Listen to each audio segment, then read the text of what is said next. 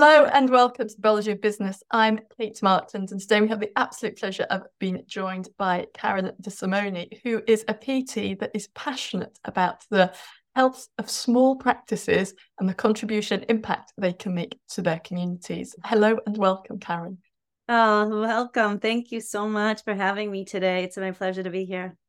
So, Karen, you are a PT with your own practice. Yes, I am. Yep. I've been in private practice I'm working on 15 years now. And as I understand it, you keep asking yourself this question about how can you make a bigger impact? How can you make a bigger impact? But are very aware that you're not a PT who wants to grow an enormous business of many, many sites yourself. You want to stay as a small practice owner. Right. I find myself, asking that question exactly. How can I make a bigger impact and yet stay true to what I want to be doing, what fulfills me? And that's being a clinician. So I am always searching for ways that I can remain being the clinician, being involved with patient care, and still making a bigger impact. Yeah. Now, one of the things we're seeing this side of the pond, which I very much believe you guys are seeing as well, is that smaller and small clinics are getting bought out by larger groups and corporate businesses, basically. Absolutely. And that's one of the questions I even asked for myself. Is that something I want to do? It's like, how is it sustainable? Like would be so easy to just say, okay, I'm going to close the door. I'm going to get bought out. I'm going to walk away. And then I say, but that doesn't resonate with me either. Then I feel like I'm giving in. I feel like I'm giving up. And that's not who I am. So, I'm not going to give up. I'm going to find a way, because I know that if that truth resonates with you, that there is a better way, there is an answer. If you have the desire, then there's the answer there somewhere. You just have to rise to the frequency of the thing that you want and live from that feeling of the wish fulfilled, and follow that and let your inner guidance system lead you to the path to make that a reality. So that's kind of what I live myself to do, right? It's like, okay, I have this desire, then that means there's an answer there somewhere. And I'm going to find it. I think what you're describing there is once you can see what it is you would like, it's a question of who do you have to become to make that vision happen. That's exactly it. That's exactly it. You're very, very aware. That's awesome. I love it. And then be prepared to step up to the plate. Be prepared, be bold. You're going to have some courage. You're going to have to really go outside of your comfort zone, well beyond that, and really live into that person. And who is that person? What are the decisions of that person? What are the action steps of that person? What are the standards of that person? Who do I need to become to make this happen? And like you said, step into it. That's a really good way to put it. Step in. So one of my slight gripes, Karen, about us as a profession is that we do all this wonderful rehab work with our clients and really champion them getting back to peak performance, perhaps even better, 110% better, but don't necessarily do it with ourselves or play the same strategies that we know will work in terms of repetition and consistency and commitment and always having a milestone so there's something to work towards. We kind of become a blancmange of inconsistency and lack of commitment and chaos, yet we know full well that doesn't work for a person trying to recover from an injury. So why don't we apply it to ourselves? Why don't we hold the mirror up more often and apply it to ourselves? As it might be being too harsh on the profession, but just like gripe I have. I think unawareness, right? First of all, we're not recognizing that we're doing it to ourselves sometimes because we're just going through the day to day, right? If you're just like 96 to 98% of everything you do is by habit, right? Is subconscious. So you're just running the program. The program's running and you're allowing it to run. So you have to be aware that that's what you're doing, and then make a decision not to do that, and then make a decision and be aware of what you are doing. And then just decide that you're not going to do that anymore. But if you follow traditional PT healthcare, then you're going to end up in that model. So, you're allowing yourself to be in that model, and you're conforming to what others are telling you need to do. Because you're not thinking. That's the problem. We're not thinking. We're just conforming. And that was what we were talking about today. Like, are you willing to conform, or are you willing to take a stand? Like, what is your belief? What do you believe in? What's your standard? you're living your standard all day long, whether you know it or not. And you have to have a really strong, positive self-image and take that stand and be bold and go against what other people are telling you should and shouldn't be doing. I don't think I'm willing to do that. So I get a lot of backlash, but it's okay. I'm willing to stand up for what I believe in, because I'm really convicted in it and I believe in it. And I know we're making a difference, even if it's on a smaller scale. We need to do that. I mean, to show people what we're doing to be different. And other people are going to want to do that too, because they're going to want to, they see, you can feel it, right? It's palpable. You and I connected it. I don't believe that was by accident, because we feel the same thing, right? So we're gonna show people that it can be done. Yeah, and what you're really describing here is as a profession stepping into our autonomy, and not just as a profession, but as individuals within that, not waiting for our professional bodies to take charge and us following suit, but as individuals stepping into our autonomy and what we individually see is possible. Absolutely. When you were saying that, I was thinking about, I had this conversation with a retired physician, and I was like, and she was telling me about all the good work we were doing, and she wasn't even aware of some of the stuff we were doing. And she was very, very pleased with some of the things that we were doing and some of the outcomes. And I just said, well, we're kind of like not even on the totem pole, if you go through the hierarchy, if there is one, an unwritten one, right? With the physicians and even the level of physician, who are you? Are you a neurosurgeon? Are you an orthopedist? Are you a primary care physician? Like, what kind of physician are you? And then there's this unwritten, in my mind anyway, there's this unwritten hierarchy of where you stand on that totem pole. And in my opinion, physical therapy wasn't even on it. And some of my clients years ago would be like, oh, can you write a note so my physician? And I'm like, they're not going to read it. And they would look at me like, what do you mean they're not going to read it? And I'm like, they don't look at what we say. They're just going to make their own decisions. So I kind of stopped wasting my time. It's another piece of paper for me to write that they're not going to read. And then it was, they don't really listen to what we were saying. And I was like, oh, wait a minute. I'm allowing that. I'm allowing them to do that to me. I'm not going to do that anymore. So I had to really shift me. Like, no, I am not on the bottom of the totem pole. It doesn't matter what they think. I have to stand up for what I believe in. And then maybe they'll start listening to what I have to say. And they are going to respect that we are doctors of our field. And then it just, so I couldn't really care about what other people were thinking about me or where I was in their hierarchy of their mind. But I know that I can provide better outcomes, and I needed to stand up for that and say, this is what we're doing, despite anything else that any other clinician in healthcare is doing. And I just had to really be bold. So we have to make our own totem poles. Yeah. So, and it happens because the people will come into the office and they'll say, well, my physician said he wants you to do this. And I just keep my mouth shut, and they don't know me. So I just wait a little bit. And then, as we go through the interview process and as we go through the examination and things, then I give my opinion at the end about what my assessment is of what they need and what I recommend. And they either do it or they don't, but I very rarely have people not do what I recommend. This is just how sick the whole healthcare system has become, when we are physical beings. Our body is vital to our existence. Well, I think something's going to change, right? I mean, we're headed in a direction that is not good. And I think more and more people are recognizing that it's not a healthcare system, it's not a prevention system.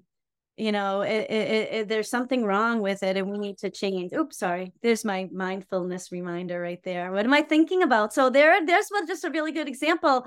What are you focusing on? So I have a mindfulness reminder of, what am I focusing on? Am I getting emotionally involved with what I don't want? Am I remaining neutral about the things that in my environment that I'm not happy with? And am I able to just like really think about the things that we want to be doing and being that person like we talked about earlier? So anyway, sorry about that. So it takes lots of confidence to know that you're going to create your own totem pole and you're going to communicate to your community what it is you're all about and how you can help them. And you've mentioned already that that requires having a certainty in that you know you can deliver an outcome, and your outcome is going to trump a pile of prescriptions, unnecessary surgeries, and the revolving door of practitioner after practitioner. That's right. That's right. And you know, that takes pairing up with people that are doing the work. That takes pairing up with people that are already doing it. And that's how I started. You know, I was looking for a way, and I found a way, and I adopted this methodology, and then I just, you know, transformed it a little bit just for me, for my own personal experiences and the clients that I treat and my background. And then that's what I did. So I, you know, worked with other people until I had that confidence. And when I knew and I saw those outcomes happening, I said, okay, how can I even make it better? So I'm always looking to make it better, always looking for improvement, to improve myself, to help my clients. So yeah, it takes a lot of confidence, but that's what you do. You pair yourself up with people that are doing it. That's how you build your confidence. You use their conviction, and then you build your own conviction and your own belief and your own confidence by taking action. You're never going to build your confidence by sitting back and reading the book or watching other people. You have to step in, and you have to build that confidence by action. That's what's going to do it, for sure. And I think one of the things I believe quite strongly, and it should be really interesting sounding out on you, Karen, is that if every practitioner or every practice took the sense of responsibility that they were going to help stop the revolving door for every person that contacted them, so this practitioner shopping can be drawn to an end. And that would increase the level of commitment to communication with the client. So rather than if somebody cancels appointment or misses appointment, it blaming them or feeling, oh, I'm not good enough and belittling themselves, them actually taking the ownership of, right, you know, let's do something. Let's call Mary, let's call Bob, let's call Tom, let's find out, maybe the cat died, maybe the kids were sick, all kinds of reasons that somebody could have not made an appointment. And instead of sort of undermining yourself, take a completely different position of, is Mary okay? Let's give her a ring because we haven't, you know, completed our treatment plan. Oh yeah, absolutely. I don't have very much of that at all. If somebody doesn't come for an appointment, I know the person pretty well, and I'll you know, I text message them and I'll say, hey, is everything okay? Like that's my first response is everything all right? If somebody no showed, if somebody's brand new and they no show, they don't get a second chance. That's it, one and done. Like I don't put up with that. Like, what is your standard for that? Is your client a person that doesn't honor their appointments? And if they are, then they're not my client, right? Because I have a standard of, you are invested in your own getting well. And if you're going to be on my schedule, then you're going to show up. So yeah, I don't have a lot of that. If somebody doesn't show up, usually, you know, something's wrong, or they have a lot going on and something came up for them. But you know, always make that message, just send that phone call. Are you okay? You know, what happened? Yeah, for sure. And that also means that if you're going to have a standard that you're going to hold other people to, you really have to commit to living by the standard that you're setting and really having the integrity to commit to it. Yeah. Yeah. Well, you know, time is the only thing we don't get back, right? So you have to value yourself enough to value your time. And then you communicate that you value their time. So, you know, they don't get their time back either. So it's not a one-way street. It's, you have to value their time too, their time with you. And what are you doing to optimize, you know, their outcome, because their time is important too. It's not about me. It's about them too. So, but I have to set the standard so that they can rise to live to that standard too. Right. So if they want their outcome, they have to do what they need to do too. We're a team, you know. People say, oh, you helped me so much. I'm like, that's great, but you did the work. You know, I provided the guidance, you did the work. Yeah. But you're describing setting the environment or creating the culture of very strong mutual respect for yourself and for the people that are coming into your space and seeking your help.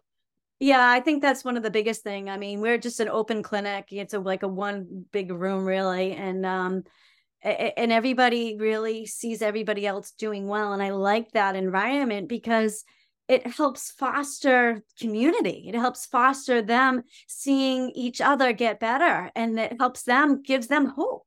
That's what somebody said to me. You know, you gave me hope when I didn't have any. You were my last resort. Like, you were the last one. And I was like, oh, no pressure, but they get better. And I think it's because I believe in them, and I just transfer my belief that I know that they can get better to them. And that means so much, it's that spiritual side of them that they can get better.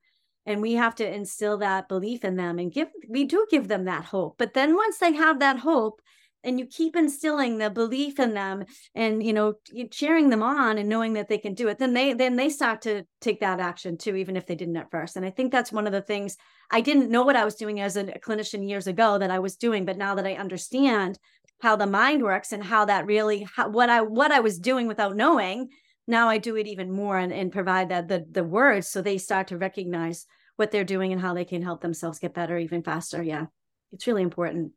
So it's often mentioned the word, the art and science of physiotherapy, but we end up very much evidence-based papers, literature, and you're quite open in terms of the way you're talking about spirituality and energy and the art of physiotherapy, not just the science of physiotherapy.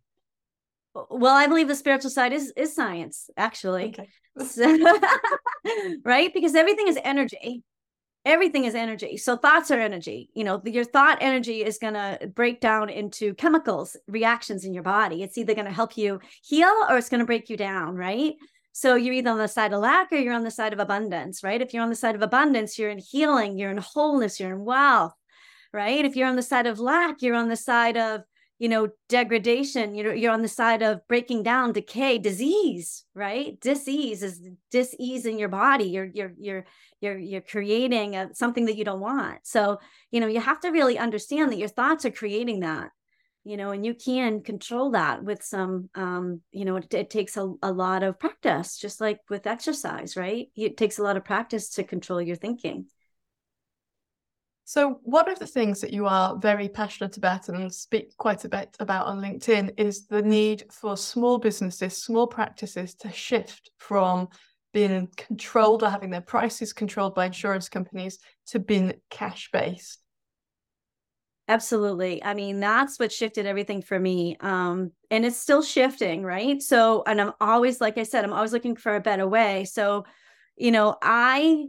there are so many ways people can do this, right? But I chose a way that works well for me because it provides a steady stream of people that are already coming to me and then I've already been servicing for many, many years. So I can continue to do that. But it also provides me to help them provide better outcomes for them and also provides an additional revenue stream for me. So it's a win-win for both of us because they want to get better as quickly as possible.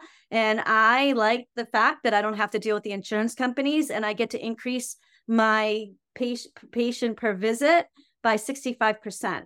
So that's really significant, isn't it? And that's on the low side of it, right? So if I can do that and I can help everybody do that, then I want to do that, right? So yeah, it's absolutely. So what steps you took to shift once you recognized you needed to move your practice or wanted to move your practice to cash-based? What were the steps that you took to go about doing that? Well, like I said, I paired up with somebody that said that they could help me show me a way to do it. So that I worked with that person for a while and I adopted the methodology that he was using in his clinic and he had been doing it for 20 something years. And so he was a chiropractor. So and I'm a physical therapist, obviously. So he had a little bit different perspective on it from his scope of practice. So what I did was I took his methodologies and learned how to adopt them for physical therapy. So I added some of those private pay programs, right? They're standalone programs, but then I also provide physical therapy in addition to it. That's why I say I do a little bit of both, because I believe that once we provide the healing and the body is healed, we still need to fix their musculoskeletal system, right? So that they have the functional ability to do what they want to do now that they're either realigned or they're whatever's healed. And now we need to provide them the functional movement patterns so they don't go back to doing what they were doing, right? So we have to actually fix the mechanics of that. That like, yes, you might have the alignment now, you might have the healed tissue, but if you go back to doing what you were doing that got you the problem in the first place, then we're back to square one. So now we need to do both. And that's why I've chosen this way of doing both providing that care that they're not getting anywhere else, but adding the physical therapy, whether it's insurance-based or not, so that they can really, now they're not going to go backwards. And now you teach them the mindset piece on top of it, and now you've got a winning package.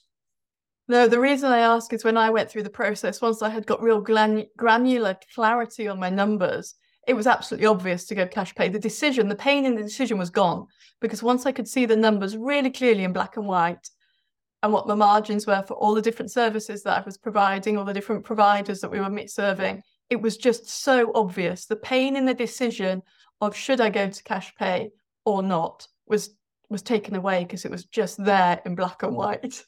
And then I was able to set a date in the diary, right? 6 months from now, this is the way it's going to be. That's excellent. That's awesome. See, but the thing you had was your confidence and your belief that you could, right? That's what's going to stop you or help you move forward, right? And that's a decision that I say all the time. Like, is it time for us to not do any insurance-based business? And my heart just keeps going back to the people that I've been servicing for so long, and it's like, well, maybe they can do that. They can still provide cash for services.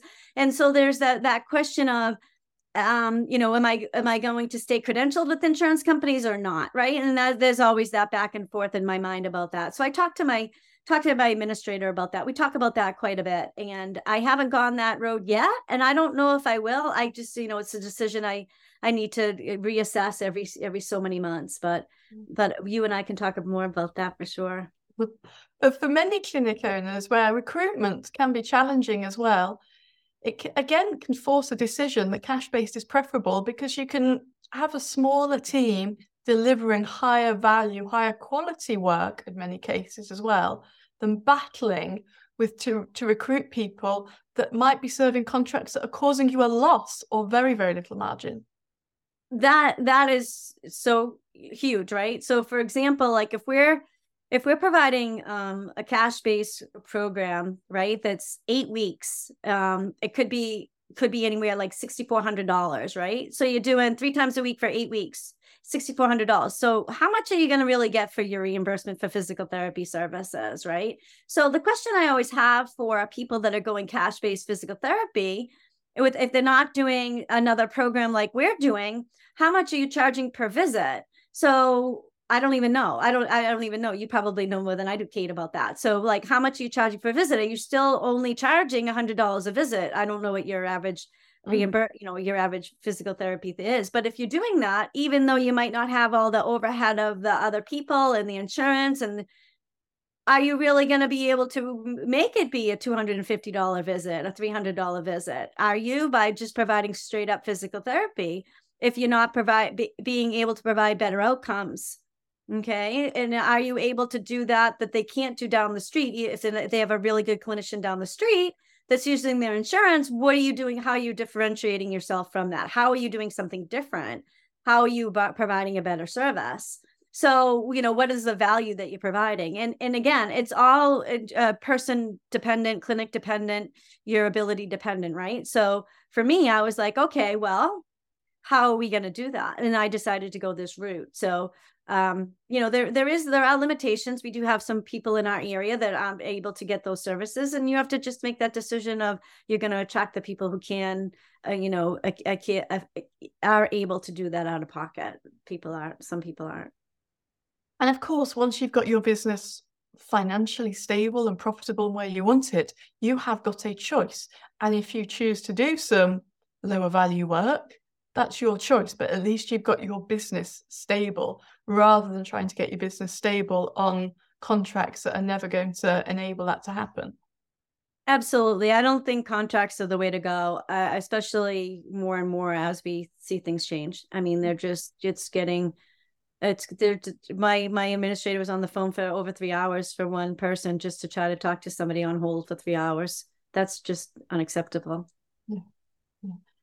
Do you think there's a complete misunderstanding by clinicians in terms of what it is that people are actually buying when they pick up the phone and call to ask if you can help them? I don't think they even know what they're buying sometimes. They're a lot of times my physician told me to go, I don't even know. They don't understand it at all. They don't understand what we do. I don't think the physicians understand a lot of times what we do. Some do and some don't. More and more don't, because that's true because of their response to it, right? They won't understand that we're able to do an assessment and decide what's appropriate for that person, right? Otherwise, they're just saying, we want you to do this or that, right? So, and then the person will come in and say, this is what my physician wants you to do. Can you do this service? So there's a lot of education that needs to happen, I believe. We need to advocate for ourselves. We need to show people what we're able to do, right? Because there's a lot of bad therapy. Right. So there's a lot of bad therapy. So we have to stand out. You have to be different if you want to be known for excellence. So, and do you have to be prepared to buy, obviously it's nice to receive the third-party referrals, but take a sense of responsibility again, that I'm going to communicate direct to the person that needs my help. If I get third-party referrals, great. But you're always going to be dependent if you are dependent on third-party referrals, the third party prioritizing you over anybody else, not being on holiday, you haven't got control over a predictability in the way you have much more if you're just going direct to the person that will need your help.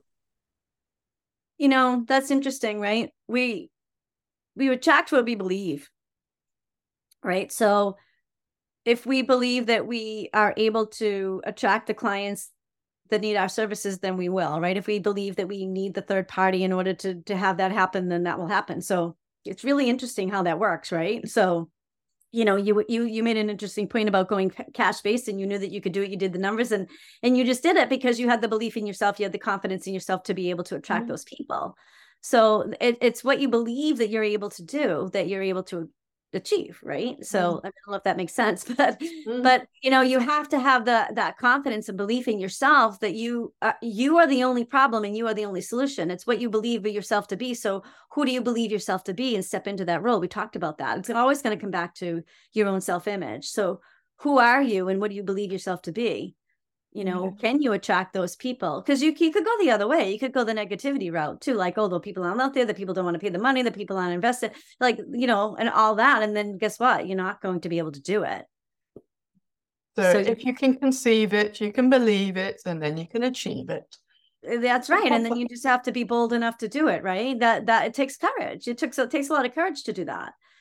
It took a lot of courage for you to do what you did, right? So, and you were the universe met you, to do it. So yeah, I think sometimes the pain can be taken away from the pain of the decision can be eased if you've got the information, whatever information that is, for example. So if it might be just hardcore numbers data, or it might be some market research, but if you've got the data, it can take the pain out of the decision because it can make it a lot more informed and black and white, rather than you lost in your own head, just stuck in terms of what to do. Is my feeling that if you're stuck on a decision, go and get a bit more fact and see where that takes you.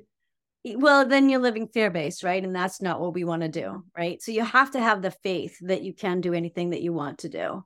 And then you make it so, right? Your assumption makes it so. That's Neville Goddard, right? Whatever you assume is your reality. So your assumption makes it so. So if you just keep saying and believing that you are going to have things a certain way, then you just keep persisting in that feeling, and then things start to change, right? So you have to really be good at ignoring your present circumstances and living in the feeling of the desire that you want, right? The wish fulfilled, the end goal, the end result. You have to be, like you said, we are always going to come back to self-image because it's so much of what we do. So you have to be that person.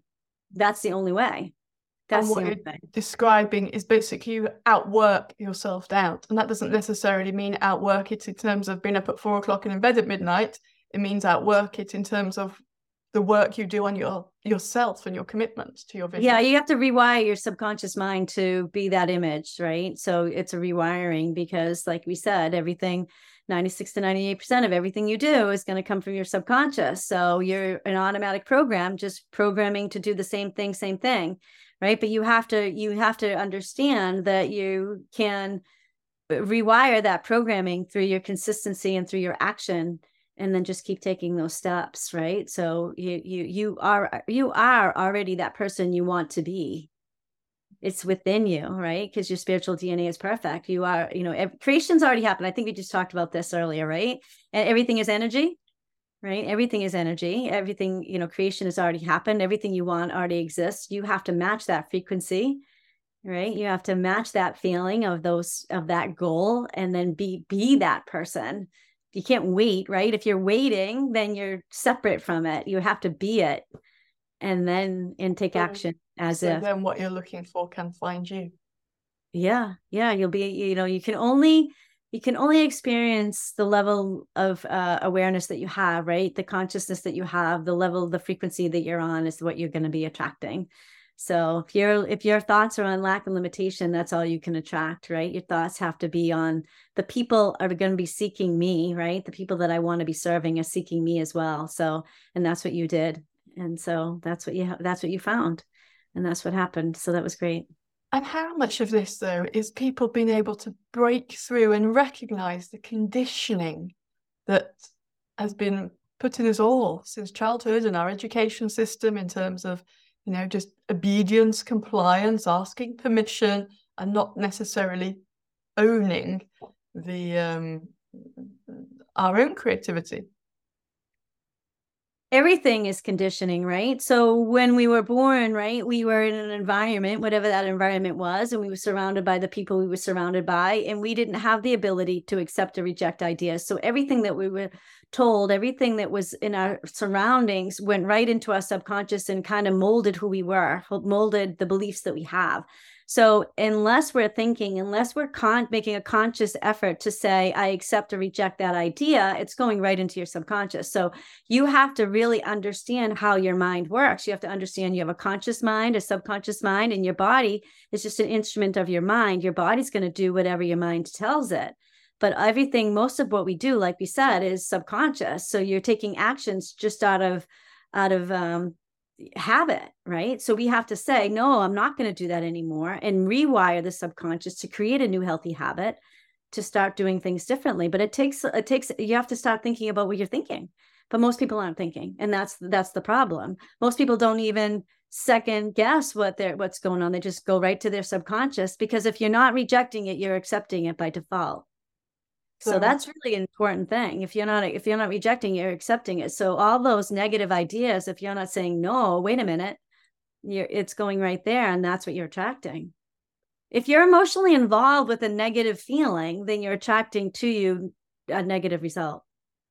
So you're describing exactly what habit mechanic John Finn said when he joined me, in that you can never be too conscious. We're in no danger of being too conscious in terms of consciously rewriting our own programs. Absolutely. Like exactly. All you can do is increase your awareness. And once you have a new level of awareness, you can never go back. That's the beauty of it. And once you change the programming, it's automatic, right? All you keep doing is rewiring it to have new, better programming, right? And increase your awareness even more and more. And then it just gets magical, because now if you are accepting only the things that you want and ignoring everything else, and you really get good at that, then everything's going to change. So Karen, for the small practice owner that's listening, thinking, this sounds amazing, but an awful lot of hard work, why don't I just stay in my comfort zone? Why is it important they don't just stay in their comfort zone? Why are small clinics critical to the fabric of the health of society? Oh, that's a really good question.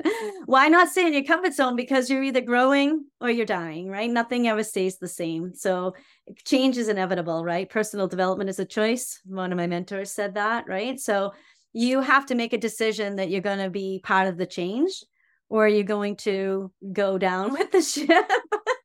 And is that what you want? I mean, I think it's a personal decision. If you're not willing to change, then you're going to be part of the problem. I believe that's true. But no, it's not for everybody. Some people just don't have the courage or the want or the desire to change. They don't believe that it's possible. So, people have to make their own choices.